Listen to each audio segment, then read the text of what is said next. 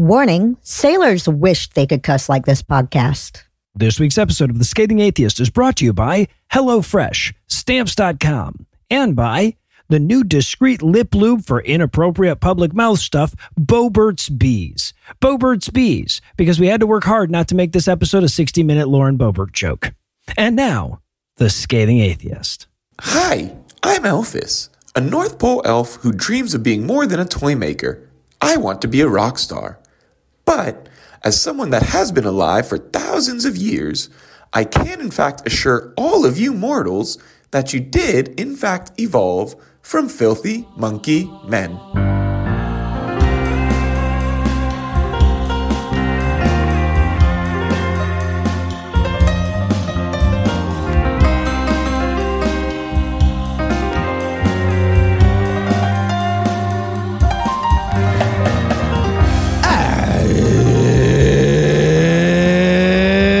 Thursday. It's September 21st.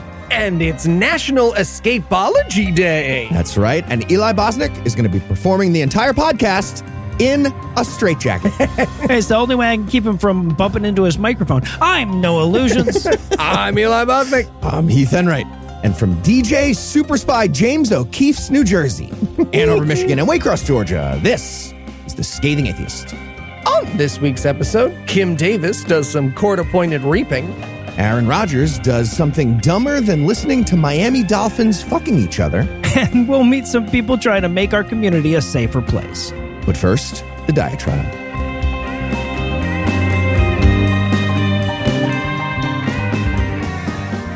It's a strange situation we find ourselves in, with our detractors simultaneously faulting us for having no moral guide rails and too many moral guide rails, right? Because on the one hand, they say that without God, secular societies have no non-governmental way of enforcing ethical standards. But on the other hand, we're so damn good at enforcing ethical standards non-governmentally that they have to make those accusations in between complaints about cancel culture.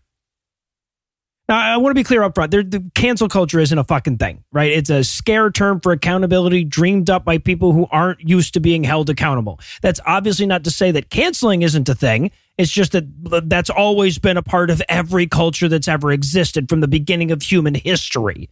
Well, hell, before human history, right? Because monkeys, wolves, and birds enforce ethical standards and punish offenders through isolation and ostracization.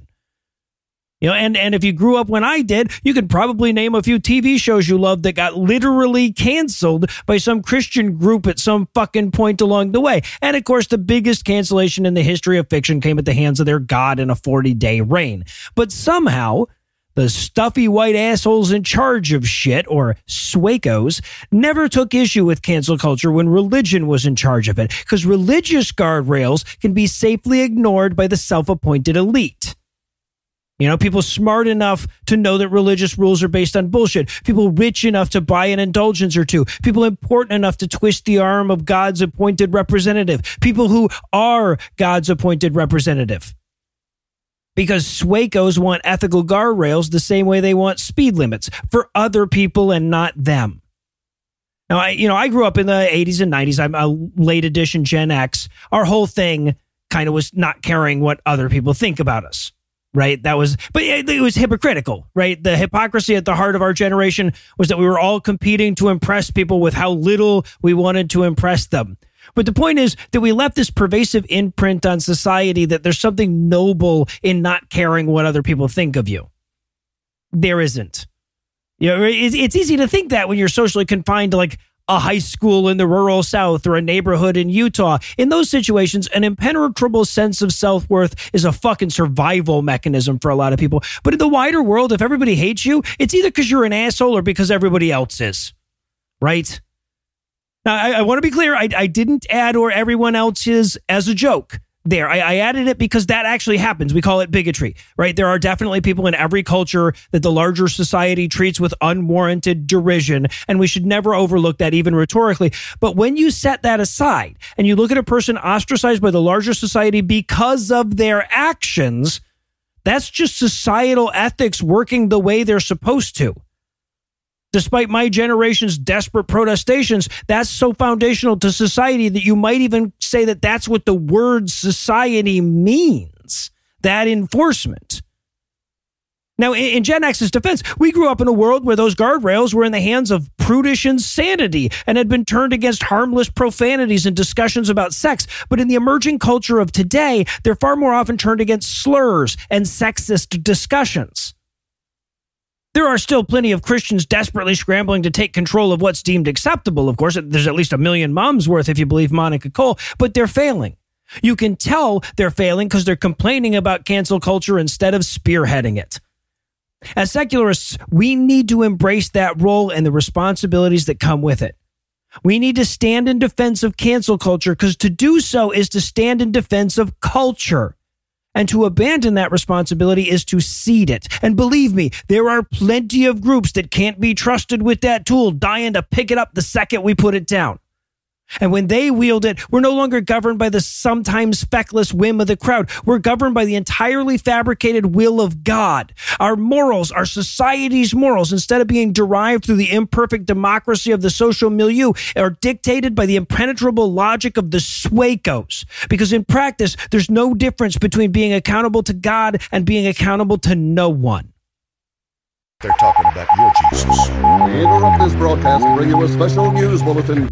Joining me for headlines tonight are the Aln Attack and Aln the Lamb to Myman Taka, Heath Enright, and Eli Bosnick. Fellas, are you ready to hit below the belt? Okay, well, I'm ready to talk about Lauren Boebert and Beetlejuice. Lots of below the belt stuff there, right? Well done, dude. Okay. Well done. Orion's belt is the reference. Thank you, Heath. I was pretty sure we were back to the Zelda bosses again, so thank you for helping me out. All right, well, now I need a minute to relive my Tears of the Kingdom glory days, so we're going to pause for a word from this week's first sponsor, HelloFresh. Hi, I'm the Wool Dasher Mizzle. And I'm No Illusions. You know, it's never too early to start preparing for your feast before the wild hunt. I know. The winter solstice is ages away, but the wrath of Oberon is as sharp as a dagger and twice as quick. Sure. Or you might just want help making dinner and stuff. Sure, that too. That's why there's HelloFresh. What's HelloFresh? Oh, come on! Count it. Accounts. Where is he anyway? I turned him into Doesn't one of the matter. strawberries in the fridge. With HelloFresh, you get farm-fresh, pre-portioned ingredients and seasonal recipes delivered right to your doorstep. Skip trips to the grocery store and count on HelloFresh to make home cooking easy, fun, and affordable. That's why it's America's #1 meal kit. I don't know, Wool. I'm awfully busy these days. Do I have time for HelloFresh? You sure do. With HelloFresh, you don't need to spend all evening in the kitchen to whip up a wholesome meal. With their quick and easy recipes and 15-minute meals, you can get a tasty dinner on the table in less time than it takes to get takeout or delivery. Well, that does sound good, but won't I still need to go shopping for all my kitchen essentials? Not anymore. HelloFresh is more than just dinners. You can stock your fridge with easy breakfasts, quick lunches, and fresh snacks. Just shop HelloFresh Market and add any of these tasty, time-saving solutions to your weekly box. It's true. I was a HelloFresh customer before they became a sponsor. I love how the meals unpack into the fridge in seconds. That's why I, Heath Enright, the strawberry right now, personally endorse HelloFresh. All right, Wool, I'm sold. Where do I sign up? Go to HelloFresh.com/50scathing and use code 50scathing for 50% off plus 15% off for the next 2 months. So I go to HelloFresh.com/50scathing and use the code 50scathing for 50% off plus 15% off the next 2 months? That's right. Thanks. Hey, which strawberry in the fridge is he? The one that steals your points. It still counts. That's in the rules. It still counts. And now, back to the headlines. In our lead story tonight, in Die Another Davis news. If this nation of ours has had a lesson, a moral, if you will, since 2020, Fuck Around and Find Out is up there as a contender. Mm-hmm. Proud Boys are heading to jail for quarter-century-long sentences. The usual suspects are getting multiple mugshots. And this week, the gay couple Kim Davis denied a marriage license to was officially awarded $100,000 of her money right in her goddamn face. Stupid face. Great stuff. This couple, they need to get a big tub, turn that into like a convertible SUV type thing that you can see, and make that money into singles, be following Kim Davis around everywhere, just rolling around in that money. Yeah, right. Just everywhere she goes. Right. And hey, I'll tell you what, guys, send me your address and I will print you out a fake $100,000 receipt for lube and rainbow flags that you can send in. Right? This is where your money went, lady. Exactly. So for those of you unfamiliar with Kim Davis, welcome to the show. Noah's the smart one. I'm the funny one. Heath's unable to join us this week. So way back in the bygone year 2015, when I weighed 50 pounds less than Donald Trump is going to be president was still funny, Kim Davis was the clerk of Rowan County, Kentucky. And despite her 3 personal divorces, she had very strong feelings about biblical marriage. So when David Ermold and David Moore came in for their marriage license, she refused. So then she lost in court, and then she went to jail for 5 days for playing I'm Not Listening, Jesus is My Bailiff. And now, at long last, she, Kim Davis, personally owes these fine gentlemen $100,000. Nice. Yeah. So again, that's good news. But somehow the other set of plaintiffs got nothing, and it's bullshit. James Yates and Will Smith, not that one, some other guy, they also had their human rights denied by Kim Davis, but some legal bullshit means they deserve infinitely less compensation, apparently. I'm guessing it was an argument that Yates and Smith knew about Kim Davis ahead of time and chose her office on purpose, but I'm pretty sure the first couple did that too. But none of this should matter. If you're a bigot doing illegal bigot stuff and people find a way to run up your bill on a technicality, that's great. You have a giant bill now. Yeah. Like, that's how it needs to work. If you vandalize a synagogue and then the rabbi parks a big synagogue van in front of your house and it says, like, Jewy McJew van, please don't vandalize on the side in big writing, and then you spray paint another swastika, you don't get out of the second crime because it was like bigot entrapment in some sense. That's absurd. Sure. Yeah. Yes. I have to say, I feel like Heath is 70% offended on behalf of gay rights and 30% offended on behalf of a really good loophole, right? Like, Of course, yeah. He's 2 passions. Yeah. So, as is always the case, when the heartfelt, deep, and abiding beliefs of devout religious bigots meet their wallets, Kim Davis doesn't mean it anymore. Huh. She tried to appeal her case to our insane Supreme Court in 2020, and even those motherfuckers turned her down. Now, she has apparently tried to fundraise the money from multiple sources, including many of the politicians who stood in solidarity with her back in the day, but as of this recording, at least, it didn't look like she was having much luck on the money side of things. You see, the thing about being a political prop is once the play is over, you usually end up in the garbage. And I think that suits Miss Davis just fine. Oh. Next up in headlines, in a Presbyterian news. Nice. Thanks to Pastor Jim Jackson of Richmond Hill Presbyterian Church, we have some very important new information about the pros and cons of slavery. In particular, the pros from a white pastor in the American South. Great. Yep. We already learned from the new Florida history curriculum about the robust vocational training that was provided free of charge by plantation owners. But now we have a new angle. Historians were forgetting about the important things that white people learned from the slaves that they were enslaving, including arts and crafts, soul food, and their fun music. Oh, yeah. We can't exactly steal music from ourselves. So, yeah, no, it makes...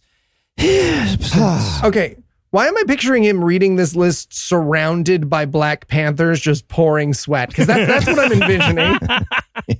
A lot of throat clearing. And a big thanks to Stormy D for the link. And also for the delightful portmanteau, a Presbyterian. Such good stuff. Just because of that wordplay and the subject line, I knew we were going to do this story regardless of what it was about, right? That was so true. good. So It's we true. kind of have to do that now. All right, so here's what Pastor Jim Jackson had to say. Quote, "In recent weeks, we have heard a great deal of controversy related to proposed public school books. A controversy arose because one book suggests that American slaves learned some salvageable skills from their owners. For some folk, that seems to suggest that slavery had a positive side, almost ignoring the cruelty of that infamous institution. I began thinking in the opposite direction. Rough. We white folk have actually learned some valuable lessons from those black victims and their descendants." End quote. Whoa. cheats. When I came to this red line of racism, I could have turned back, sure, but instead I turned sideways for some goddamn reason. Okay, so you're probably wondering at this point, what the fuck would all that mean? Yep. What Great the fuck question. would that mean? Great That question. is my question. Well, he continued, quote, what would that mean? I have a few suggestions. Me too, man. Yeah, okay, well, hop in if you want, Eli. He continued, of course, we may only learn these things if we are willing. Are you willing to learn his I don't suggestions? think I am, I don't actually. think I am. Okay, Yes, we're I going to don't do them know. anyway, but that's fair. I may not learn them. We've been Yeah. forewarned. He continues, those slaves have taught us how to make good and even tasty food out of what was not wanted by their owners. I speak of things like internal organs of beef and pork. Today it's called soul food. Oh, my God. Ah, don't say that. It has a unique and prized flavor for many people of various races. Thanks to those captives for their ingenuity in making something good out of near nothing, end quote. And then him from the future appeared out of a portal behind him and snapped his neck. Right. It's the only way this works out well. He also mentioned all those, quote, heartwarming spirituals. According to Jackson, again, quote, that music just won't let you stand still. So, no, I'm saying you have good rhythm. How could that be insulting? It's so good. close to that. It's so Yeah. close. It's so close to that. I'm just picturing him looking down at his notes. Let's see, what else is good about slavery? What do I have That's written a down literal here? moment in his life recently. Just now. Skit and scene. And most importantly, it's all about having faith in the Lord Jesus Christ. That's the big overarching point he's making. What? Pastor Jimmy said, again, quote, more important than anything I mentioned, those slaves taught us how dreams can become reality if one trusts our Lord, doesn't lose heart, and works for positive change. Yes, it's costly, having cost the freedom and lives of many. And and that's where he thought he had a follow-up, like to finish that setup thing that he did, but he did not. That was the end. Well, really? Yeah, that was the end of that point. He just wraps it up by saying, MLK was Christian also, so I nailed it. Yep. Yep, got it. Seriously, that's the end of his point. And on that note, we're going to pause for a word from our other sponsor this week, Stamps.com. Lou, doing Eli stuff. Eli stuff is my favorite stuff. Hey, Eli, what's with all the envelopes? Yeah, these are a lot. Oh, I'm actually taking care of our Patreon fulfillment for the year. You are? Huh. These don't look like bingo cards and books. They're not. They're Tim's home address. Okay, why are you sending everyone Tim's home address? Great question. Well, I figured getting to the post office and sending everyone all their stuff is going to be such a hassle. It'd be much easier if people just stop by Tim's house and get it when they're passing through town. That's definitely not the solution. But Eli, if you need help with all your shipping, why not try Stamps.com? What's Stamps.com? Stamps.com has been helping businesses like ours save time and money for 25 years, and it can help you get ready for the holiday ramp-up. Oh, yeah? How so? With Stamps.com, all you need is a computer and printer. They even send you a free scale so you'll have everything you need to get started. And now, taking care of orders on the go is even easier with the Stamps.com mobile app. If you need a package pickup, you can easily schedule it through your Stamps.com dashboard. And if you sell products online, Stamps.com seamlessly connects with every major marketplace and shopping cart. Wow, that does sound easy, but will it save me money? It sure will. Get huge carrier discounts up to 84% off USPS and UPS rates to help your bottom line with Stamps.com. All right, guys, I'm sold. Where do I sign up? Get your business ready for the holiday rush. Get started with Stamps.com today. Sign up with the promo code SCATHING for a special offer that includes a 4-week trial plus free postage and a free digital scale. No long-term commitments or contracts. Just go to Stamps.com, click the microphone at the top of the page, and enter the code SCATHING. Nice. Eli, most of these are just an address and the phrase, if you want your stuff, you'll have to tackle me down and remove it from under my shirt. I'm Tim. Well, I wanted to make it exciting. Exciting, yeah. A man wrote the Bible. A whore is what she was. If it's a legitimate rape, it makes you a slut, right? Cooking can be fun. Hey, I'm proud of a man. This week in misogyny. I don't know about y'all, but I cannot wait for the live God Awful Movies in Las Vegas on October 28th. Tickets available at godawfulmovieslive.com or follow the link on the show notes. And not just because it means I get to go to Vegas. It's also because that's when we're finally going to hear the guys tear all the way into the testament to male power fantasy that is Sound of Freedom. That is, of course, the heavily, one might even say entirely, fictionalized cinematic account of a dude named Tim Ballard who claims to go around the world with his paramilitary group rescuing sex-trafficked children. He can't prove any of this, of course, but he can presumably get most of the way through his story about it without yelling pew pew and doing an explanatory dive roll. So that's enough for the Christian right. They made this movie lionizing him, even though virtually every actual expert in child trafficking in the world came out and said, this is nothing like reality, and this movie is so misleading that it's going to take resources away from legitimate, effective efforts to help the victims and redirect them to aging veterans' delusions of gallantry. Of course, ever since the movie came out, we've been getting a steady trickle of information showing that the film's producers, stars, and even real-life subject are way shittier than even we expected them to be. And the latest drip in that trickle comes in the form of at least 7 women accusing Tim Ballard of sexually inappropriate behavior. Ballard, who is apparently gearing up for a Senate run, denies it, of course, but several women who don't know each other have come forward with very similar stories wherein they agreed to play the part of his wife in sting operations just to have him pressure them to sleep in the same bed with him and even showering with him. And I should point out that these 7 women are just the accusers that are former employees of his organization. Or rather, the organization that he started but stepped away from in circumstances that are getting less and less mysterious by the day. The point is that according to Vice, there are several more allegations from volunteers for the organization. In fact, his reputation has gotten so bad that even the Mormon Church wants nothing to do with him. And that's all the more fucked up when you consider the fact that they're still willing to associate themselves with the Mormon Church. But no, apparently they formally disowned him. Now, they're obviously not disassociating with him because he used an uneven power dynamic to pressure multiple women into sleeping with him. They can't condemn that without condemning Joseph Smith, Brigham Young, and virtually every historical Mormon on record. But they did get sick of his lies, including lies about being affiliated with their church and working directly with high-ranking Mormon officials who insist he never had anything to do with their church beyond tithing to it. Anyway, there's obviously a lot more to say on this story, but for all of that, you'll have to come see us in Vegas. Or wait until the following Tuesday when that episode is released on the RSS feed.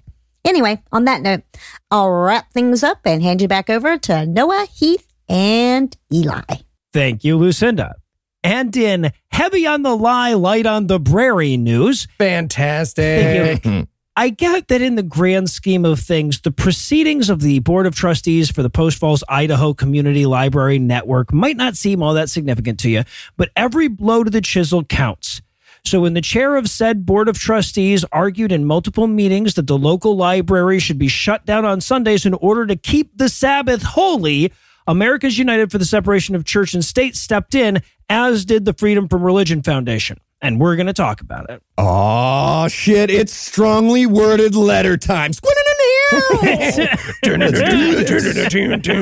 I mean, to be fair, Heath, I keep trying to radicalize our audience to violence, but you cowards keep beeping it out. We sure do. We have other options. We sure do. Come on, everybody. So this is the story of Rochelle Otteson, who, along with 2 other ultra-conservative maggots, took over the 5-person board a few months ago by running on the book-banning ticket.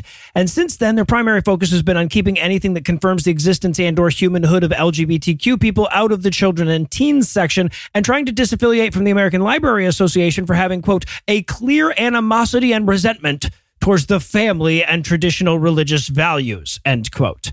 And of course, by traditional religious values, they mean homophobia. Hey, religion, I know you're listening. If the Association of Organized Information, basically, they seem to have a clear animosity towards you, that's because they do. And so does the concept of information. Right. Yeah, it what feels bad did for we you. learn? Yes. Y'all ever notice that big alphabet contains both gay and LGBTQ? I think it's time we push back. So In a July meeting that was ostensibly about cutting costs, the board discussed the possibility of closing the 7 libraries that they oversee on Sundays, and 2/3 of them remembered to cite secular reasons like cost savings. But Otteson couldn't help bringing up Jesus' dad and reminded the assembly that, quote, the Lord blesses people who keep the Sabbath day holy, end quote. At which point another member reminded her that, blessing or no, her personal religious beliefs can't dictate policy, since the library system is for everybody, not just for the Christians. In another meeting 5 days later, she did it again, this time actually citing chapter and verse. And again, she was politely reminded that her religious beliefs didn't belong in the discussion, and then the board voted 3-2 to close on Sundays. Come on. All right. Here's something that a person in Post Falls, Idaho should not do. Interesting. I'm saying they should not crawl through the ductwork of a library and drop into the building on a rope like Mission Impossible and then check out one book and then summon a demon and put that all on video. I'm saying don't do that. That would not be super funny and go viral, and we would not support it a whole bunch. Don't do that. Yeah. I'd just love to know which chapter and verse she cited, because if I remember correctly, my boy Timothy is pretty sure I get to stone her to death for that shit. So. I don't think it goes quite that far, but yeah. Now, to be clear, regardless of why they voted to close, the law is already broken here, right? Even if they could somehow prove that Otteson's remarks influenced their decision, not at all. The very fact that she entered them into the record during the debate was already a violation of church-state separation, which is what Americans United and the FFRF stepped in to remind them. At that point, the board's attorney informed them that they were almost certainly going to get the city sued, so they then voted 4-1 to table the closures and nullify the earlier vote. So, small victory and all, but you got to plug every hole in the dam, so kudos to the secular watchdogs that did the work. Strongly worded letters. Fuck yeah. Strongly worded letters. Wow. Oh, that's a new sting. That's Yeah, a new right? sting. Yeah. Morgan, Anna, strongly worded letters. New sting. We need it. On my desk, Monday morning. Strongly worded letters. Wow. Oh, we've got it. Never mind. Morgan, Anna, you're off. Never mind. Morgan, Nailed just it. save that clip. We got it. And finally tonight, in Achilles heel turn news, I used to be a big fan of NFL quarterback Aaron Rodgers. He's one of the only professional athletes who's openly atheist, and he's really good at throwing a ball. Mm-hmm. End of the good list. Every single thing that we've learned about this guy over the last 5 years or so has been absolutely terrible. Yeah. And here's the latest addition. After tearing his Achilles tendon, exactly 3 minutes into his $112.5 million contract with the New York Jets, Rodgers was immediately done for the entire season. And a few days later, we learned about his recovery plan. He's going to be hanging out at his house on the beach in Malibu, California, soaking up all the musical healing power of dolphin fucking. Dolphin fucking, exactly. Seriously. It's as though ever since the atheist thing came out, he's been actively disassociating himself from our show particularly. I never should have sent him my pitch for Getting Girthy Without God workout video series. That's on me. It's on me. And a big thanks to April Puff for the story, scathingnews@gmail.com. All right, so normally I don't ooh because I smoked a pack and a half a day for 30 years, but for April, I will do my best. Ooh. That's right. Ooh. So, Aaron Rodgers, he's a perfect case study on the abysmal state of critical thinking skills in America right now. Despite the big head start on epistemology that he had of not being religious, he still ends up believing horribly stupid things all the time. That includes believing the COVID vaccine was a bad idea. We know that because he lied about being vaccinated, during which time he was spreading COVID, I'm sure of it. And then he got caught in that lie. And then he explained that he gets his epidemiology information from Joseph Rogan. Yeah. Then he somehow made it worse. He declared himself a big fan of Ayn Rand. We learned Yes, that he next. did. He was doing an interview on Zoom from his house. And during that moment, we saw his copy of Atlas Shrugged right behind him. He also said he was a big fan of French poetry. Obvious lie during the segment. And we got to see his bobblehead of Chuck Norris that he owns and displays prominently. Yeah, Chuck Norris bobbleheads and love of French poetry being such familiar bedfellows and all. And more recently, we learned that he believes in a, well, future topic for How Bullshit Is It called darkness retreats. That's when you pay to live alone in a completely dark, Cave Shack for like 5 days and have someone give you food through a little slot. Otherwise, you're just by yourself in the dark.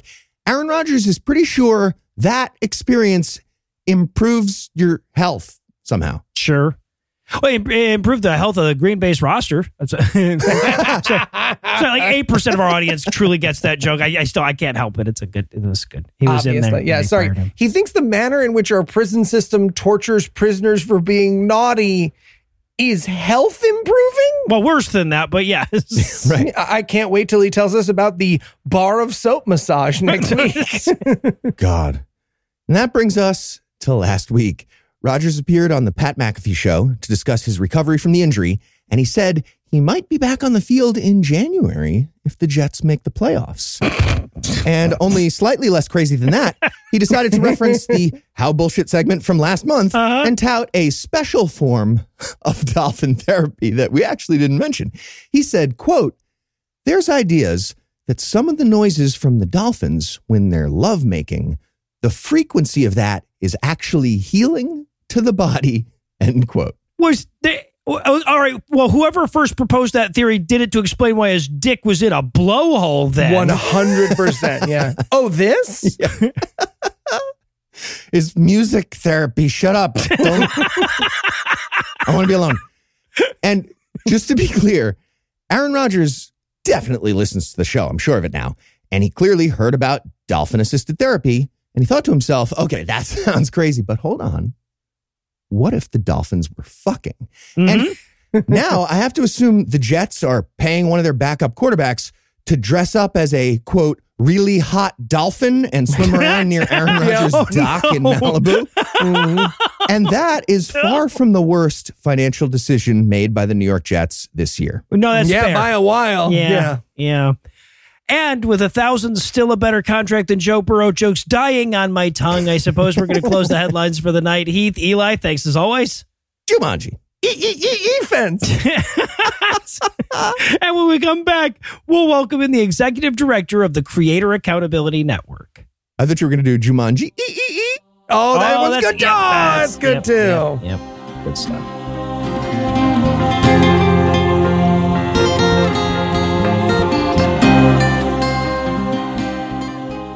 Back in February of this year, our community was rocked by allegations of sexual harassment against a regular guest and minority partner on our show.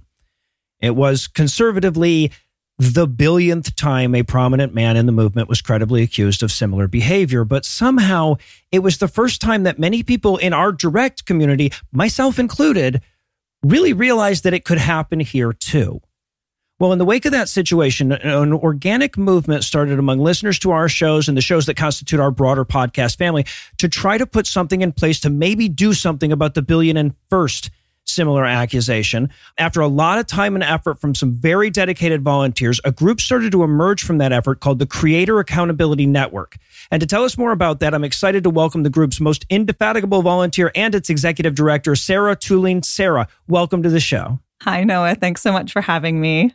I've really been looking forward to this interview for a long time. So first of all, on behalf of myself and the whole Piat family, thank you so much for all that you and the other volunteers have been doing behind the scenes on this thing for the last 7 months. Absolutely. This is something that every one of us is deeply passionate about. And together we've been riding that wave of energy to accomplish everything that we've done so far. All right. So in your own words, what is the Creator Accountability Network? So the Creator Accountability Network is our response to a problem being faced in most communities who've struggled to address harmful and unethical behavior. Without oversight, community members have been forced to rely on whisper networks or kind of like the court of public opinion to get issues resolved or even heard. And we've witnessed harm fester and grow, people become ostracized or leave the community, and entire communities are very negatively impacted. So in the hopes of creating a better mechanism for addressing problems like this, a couple of groups of volunteers came together to form a nonprofit dedicated to empowering community members and content creators to foster healthier and safer communities. And we plan to do that by coming at the problems from a few different angles.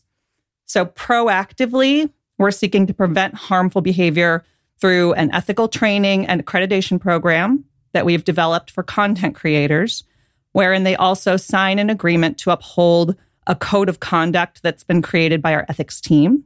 More on that later.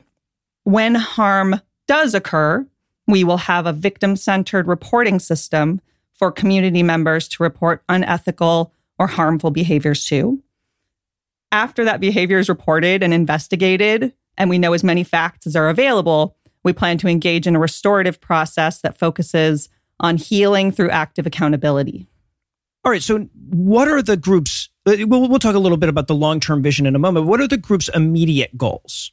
So in the short term, we would like to begin training and accrediting content creators and having them sign on to that code of conduct within a month or two. Sometime this winter, we would like to be ready to start taking and investigating reports from community members. How fast we can actually do that really depends on whether we get the volunteer response that we need and are able to fill some key positions sooner rather than later. So one of our program leads, Justin Woodruff, very suddenly and tragically passed away this summer. They were a wonderful person, an amazing team member, and were so valuable. They were so thoughtful and so well suited for their role. Filling their shoes feels like a really tall order, but we're at the point in our development where it's a necessity.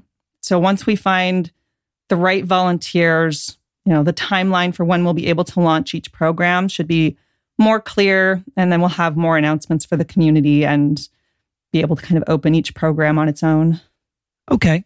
So, obviously we're still in our infancy here. We're, the group is still looking for key volunteers, as you said, but I'm curious how this is all going to work, right? Like, so you say that, you're going to investigate, get all the facts available and engage in restorative justice. Like how?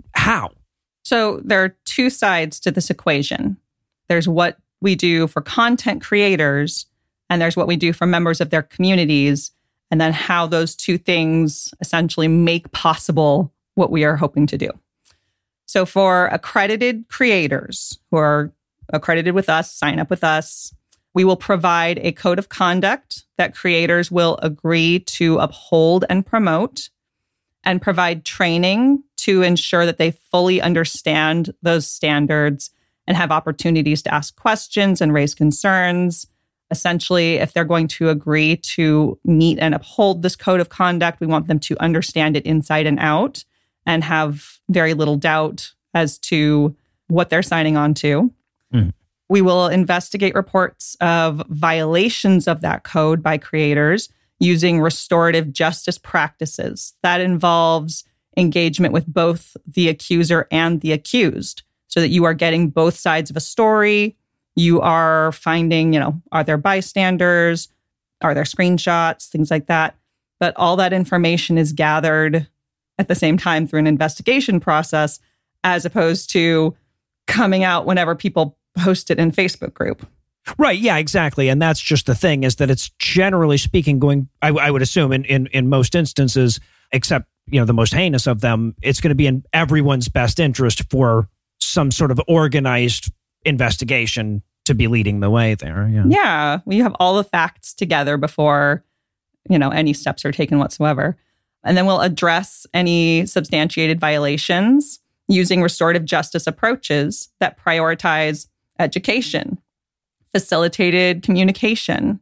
So there might need to be some communication between the person who made the report, but the organization can facilitate that communication through writing, I think is my preference, and then through restorative agreements and ways that we're figuring out how do we resolve this, how do we repair any harm that was done, things like that.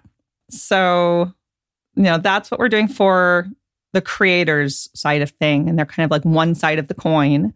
And the other side of things is the reporting system for community members who want to report, hey, I think that this content creator did something that violates their code of conduct. We will provide a secure reporting system through our website where anyone can report potential violations of our code of conduct. So they don't need to be sure. They can make a report, even if they are maybe it violates it, because we can look into it and do our fact finding afterwards. We'll provide certified victim advocates to help community members understand all of the potential outcomes of making that report so that they can make informed decisions that are in their own best interest. We will connect people making reports to services in their area if they need that. So if they need legal services, if they need to find a local victim advocate who understands their local laws better, we can connect them with whatever they need. And we will provide a hotline that is staffed by victim advocates during CAN accredited live events. So if something happens at a live event, there's a number they can call, and give them their options for choosing the level of engagement that they would like to have in the restorative process that's right for them. So with these two different prongs here, you've got creators agreeing in advance to a certain standard of behavior and agreeing that if they violate it in certain ways, that they will engage with us in the restorative approach to resolving these violations. They are giving us the ability to actually do something with the reports that the community members make. We can actually focus on repairing the harm for the person who was impacted by it, rather than like them having to speak out publicly and risk lawsuits while desperately trying to get enough people to care until the offender gets canceled by the community. Because up until now, those have been some of the only options. Right. Yeah. As became painfully obvious, as always after the fact, or as I should say, all too often after the fact. So if you would, you've spoken a lot about restorative justice here. If for people who aren't familiar with the term or have just heard it in passing, can you tell us a little bit more about what that means? Like, what is restorative justice as opposed to just justice? So I want to push back a little bit on just the idea that there's like any such thing as just justice. Mm-hmm. Like there are a lot of different justice models. Like there's retributive justice, where the idea is that justice is served when the offender is harmed at least as much, if not more, than the person they harmed. So it's that kind of like trying to hurt somebody else to get vengeance a little bit. The two wrongs make a right approach. Yeah, right? Yeah. Eye for an eye. So restorative justice is a more progressive justice model. It's one that focuses on repairing harm, so helping the person who was harmed rather than inflicting harm on somebody else. And it values the needs and outcomes of both parties or everyone involved. So it values everybody in the community, which includes the person who maybe caused the harm. So under our model, we would seek to identify and meet the needs of the person who's making the report and see, what do they need? What could possibly reduce or repair the harm that they experienced? And then we would also want the person who is being reported to understand the impact of their behavior on that person. So engaging that empathy and that understanding, and then identify on the behalf of that person, what's the root cause of that behavior? Did they have a belief that the ends justified the means in that situation? Or was there a misunderstanding? Or were they not educated enough on a topic? Finding out the root cause of something makes it so that we can address and correct it, and then find ways for them to help repair whatever harm that they caused. Right on. We can also ask where possible that creators share any education that they receive so that others can benefit from it or not duplicate their mistakes. And that will also help the community be healthier as a result. So no part of that is about punishing anyone. And in fact, it prioritizes the well-being of both parties and seeks to repair relationships and trust and keep both parties in the community. Everyone benefits, and the community at large also benefits. Wow, and they still accuse us of cancel culture. Okay, no, that's awesome. I'm really excited to hear about the approach. I will say, before I started talking with you guys about this whole thing, I wasn't familiar with the concept of restorative justice, and man, does that kick the shit out of the punitive version that most people think of as just default justice. So, okay, I want to shift gears here a little bit. In the aftermath of the whole situation in February, we as a company, we started looking into ways to outsource sexual harassment complaints and the other kind of basic HR functions that we can't have because we're such a small company. And what we found is that there are actually a lot of options available for that, but they're all very much geared towards protecting the company and its legal liability, even if that is at the expense of a victim. So what assurances do our listeners have that CAN isn't going to turn into some a similar cover your ass type thing? Sure. So first and foremost, I guess I would say as a nonprofit, there's no company for us to be beholden to. Mm-hmm. Our funding is coming from donors within the communities that we serve, and we are beholden only to our mission, which is to empower our communities to build trust with content creators through the systems of support and accountability that I mentioned before. Because we are interested in preventing harm and healing damage when it happens and educating and restoring relationships and just generally fostering healthier communities when we can, we don't usually have to make a binary choice to sacrifice either the concern for the person who's making the report or the, well-being, livelihood, career of the person who's being reported. We don't have to choose who to harm versus who to help. We get to bring both to the table. And the end result is that creators are given a mechanism by which to genuinely, repair harm if they have caused it, avoid causing it in the future, and community members' reports actually get to be addressed and can help the whole community be safer and help it be a lot more welcoming of a place for them. It's not to say that there are no red lines wherein we won't withdraw accreditation from somebody. Like there are, I think, obviously going to have to be hard lines where certain behaviors are considered to be too harmful or someone is a repeat offender. They are going through the restorative process, but then continuing to violate their code of conduct repeatedly. Things like that, where it becomes more obvious that this person is not really engaging in a restorative justice model. Right. Okay, so let's actually speak to that a little bit too, because for this to work, obviously, you need the cooperation of content creators. And as much as I'd love to say that their sense of self-preservation would never outweigh their obligation to community safety, the past strongly suggests otherwise, right? Now, I think you've already done this to a large degree here, but for any of the content creators that might be listening along, give me your pitch. Like, why should they support and join the Creator Accountability Network? All right. So here are some of the ways that our restorative justice approach to accountability and conflict resolution will benefit creators as well as their communities. We provide a clear set of community-supported ethical standards and an accountability system to motivate creators to uphold those standards. It's easy to, you're just living your life and you're just doing what you do. And sometimes you're, let's say, in a bad mood or not really thinking too hard about something. Signing up to uphold a code of conduct in and of itself motivates better behavior. Even if we generally think that our behavior is pretty good, simply codifying it, simply writing it down, simply stating, here's what I will and won't do, motivates better behavior. Mm-hmm. Likewise, unionizing or banding together around a set of standards exerts peer pressure on other creators who might not be naturally inclined to meet all those standards. So it raises the bar for safety and ethical behavior throughout our communities.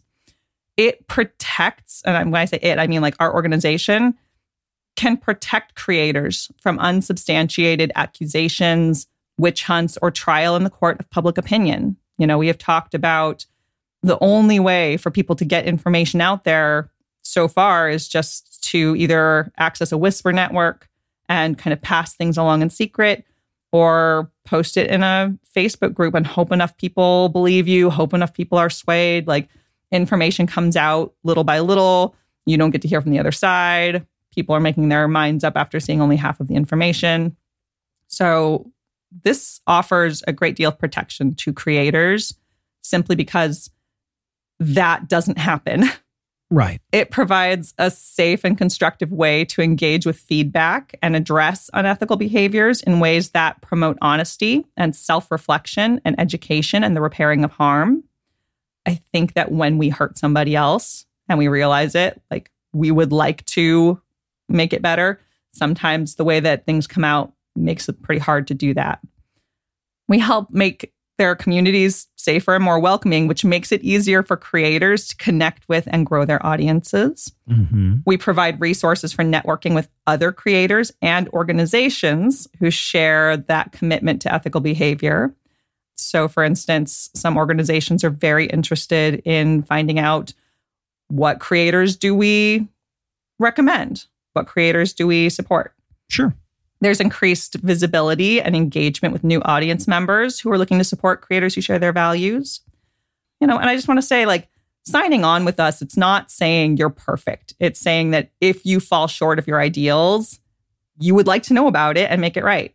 It's a commitment to your audiences and your community members that if and when you make mistakes, you want those people to have somewhere safe that they can go to for help getting it addressed.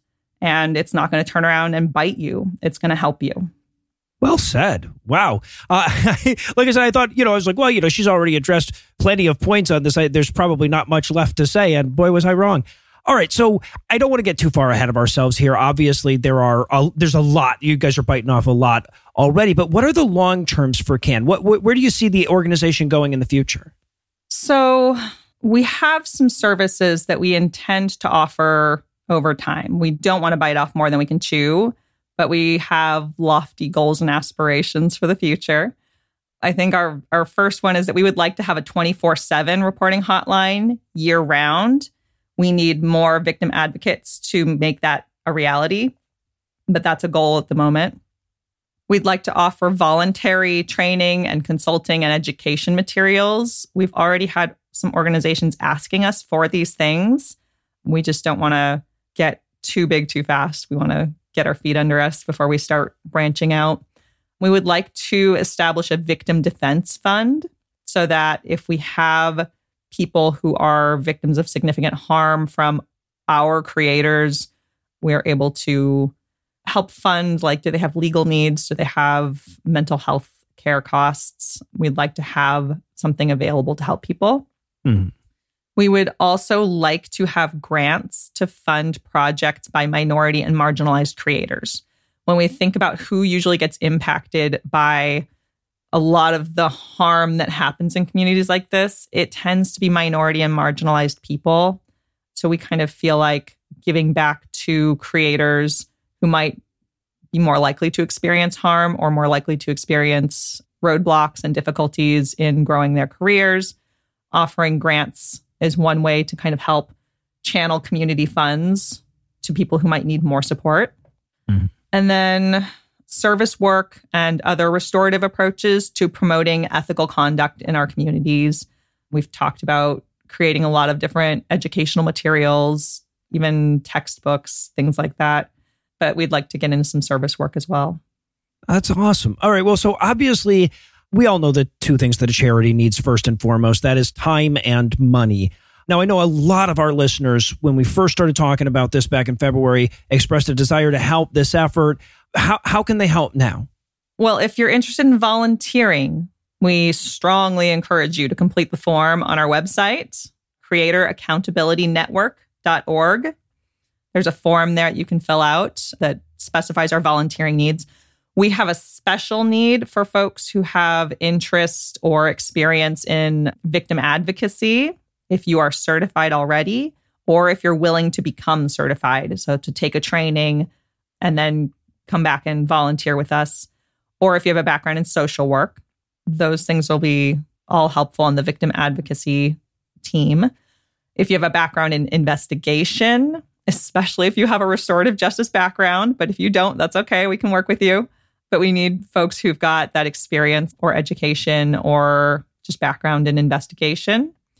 Mediation, again, especially with restorative justice or mindfulness backgrounds. Totally separate from those things, database construction, management, and security. Oh, interesting. Yeah, of course. Yeah. Yep. And then public relations and community engagement. So I'm kind of our PR person at the moment. And you're nailing it, by the way. I just want to say on behalf of everybody listening, so far, so good. Thank you so much. Right. Well, okay, then I would like to hire anybody who just thinks they can do as good a job as me. There you go. And then anybody who's got any experience in nonprofit leadership, management of any kind. We're just looking for people who have resources or education or experience that we can contribute to our pool. But if you don't have those things, don't let that stop you. Like, please come sign the volunteer list for us. And you just never know where we'll find a spot. We may need help on the ethics team. We may need help with just research. That we're expanding a lot. We were small in the beginning. Mm-hmm. We've got room for more now. So come sign up and we'll find a place for you.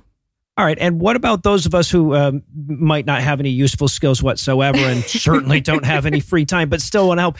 Are you already a 501c3? Can you take donations? So we're a 501c3 pending, and it will probably be about 6 to 8 months before the IRS gives us their little stamp of approval. Mm-hmm. But we can take donations, but because we have to process them manually, we're currently just asking for large contributions. So our treasurer said minimum, like a one-time contribution, like one-time gifts, maybe $5,000 or up. If you want to do recurring monthly, like $750 per month. Those smaller ones, like people wanting to donate just a little bit, would probably get overwhelming because he has to put them all in manually, like one at a time. Right. So we're just trying to, what does he have to do? He has to like get the right to fundraise in all 50 states. Oh, okay. Well, yeah, no. In a very specific way. Well, you know what? That's one of those things where, like, if you've been in the atheist community for a long time, you're like, yeah, I'm glad there's red tape on this kind of shit, right? You know, so okay, so you're looking for volunteers more than money, unless you're loaded. That's fine. So every little bit doesn't help just yet. It will help soon. We will desperately need donations at a certain point. We just also don't have the infrastructure to take them all yet. Well, and I should let the listeners know that I've been so eager to tell some. Now, I'm not. I want to say I'm not directly involved in any of this. I was nominally involved in helping to introduce a few people at the beginning that eventually became part of the working group that created this. Because of sort of my position vis-a-vis all the stuff that happened in February, I think we all agreed it was better if I stayed at arm's length. But I have been like following along. I've been really excited, and I've been really wanting to tell our listeners what's going on. So I may have pushed Sarah to be here a little earlier than the organization wanted to sort of make that first big public splash. So if you're wondering why that is, I'm sure that factors into it a little bit. No, honestly, this was perfect. This is the exact moment that we were finally able to be a little bit more public, and we needed those volunteers so badly. This was the perfect time to do this, and especially to boost the volunteer request. We need people on deck. Excellent. Well, I'll tell you what, our listeners have never disappointed us when we've asked them for something like this. They have never disappointed. So I'm sure they'll be rushing to creatoraccountabilitynetwork.org. We'll have that linked in the show notes, of course, for our listeners. Sarah, thanks again for your time. Thank you so much, Noah.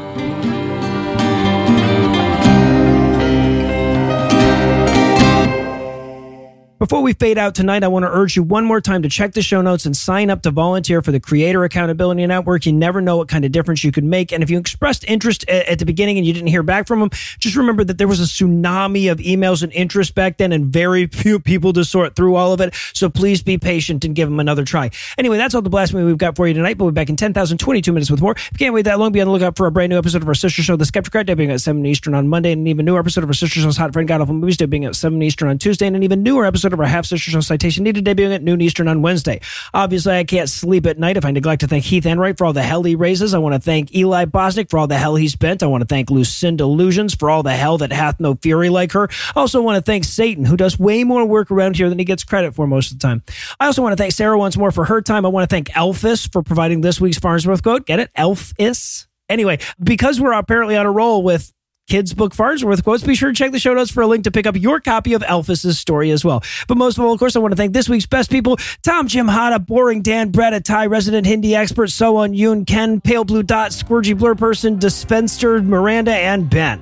Tom, Jin, Dan, Brett, and Atai, whose IQs are higher than Tim got at the Weed Infused Pizzeria over Pajama Party weekend. Hindi Expert, So-Un, Ken, and Dot, who are also too sexy for Right Said Fred's shirt. And Squirgy, Spencer, Miranda, and Ben, who are so strong weights brag about how much of them they can push down. Together, these 13 lucky people, core competencies, and decidedly mellifluous nonsense phrases help to make another generation godless this week by giving us money. Not everybody has the money it takes to give some to us, but when they do, it makes sad puppies happy puppies. And if you want puppies to be happy, you can make a per-episode donation at patreon.com/scathingatheist, whereby you'll earn early access to an extended ad-free version of every episode, or you can make a one-time donation by clicking on the donate button on the right side of the homepage at scathingatheist.com. And if you'd like to help, but puppies can go fuck themselves, you can also help a ton by leaving a 5-star review, telling a friend about the show, and following us on social media. And speaking of social media, Tim Robertson handles all of that for us. Our audio engineer is Morgan Clark, and he also wrote all the music that was used in this episode, which was used per permission. If you have questions, comments, or death threats, you'll find all the contact info on the contact page at scathingatheist.com.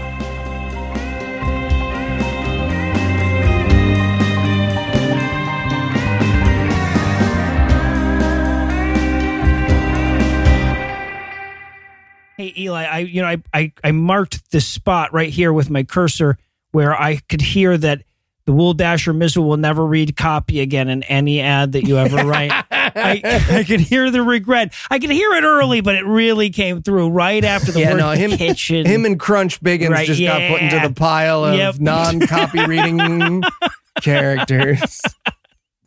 The preceding podcast was a production of Puzzle and a Thunderstorm, LLC, copyright 2023, all rights reserved.